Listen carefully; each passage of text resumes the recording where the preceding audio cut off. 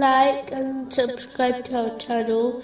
Leave your questions and feedback in the comments section. Enjoy the video.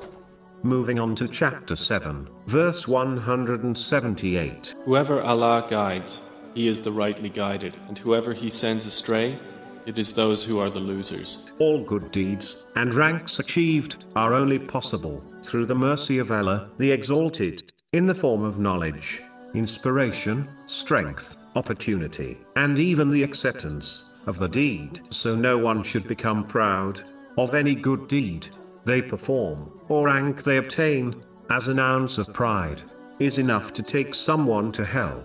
This is confirmed in a narration found in Sahih Muslim, number 266. In addition, a Muslim must never be lazy and solely rely on destiny, as this is a branch of misguidance, as clearly declared in the following verse. Allah, the Exalted, will only change and rightly guide Muslims for the better when they actively strive in His sincere obedience, by fulfilling His commands, refraining from His prohibitions, and being patient with destiny, according to the traditions of the Holy Prophet Muhammad, peace and blessings be upon him.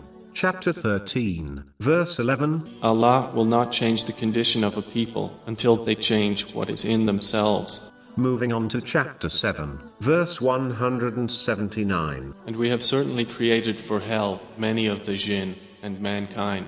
Many verses of the Holy Quran, and the narrations of the Holy Prophet Muhammad, peace and blessings be upon him, discuss the aspects of hell, many of which are widely known to Muslims, so they will not be outlined. But the thing to remember is that, in reality, each person who will end up in hell takes the fire which they will encounter in hell with them from this world, in the form of their sins. When a Muslim engraves this reality into their mind, they will observe each sin, major or small, as a piece of unbearable fire, the same way a person avoids fire in this world.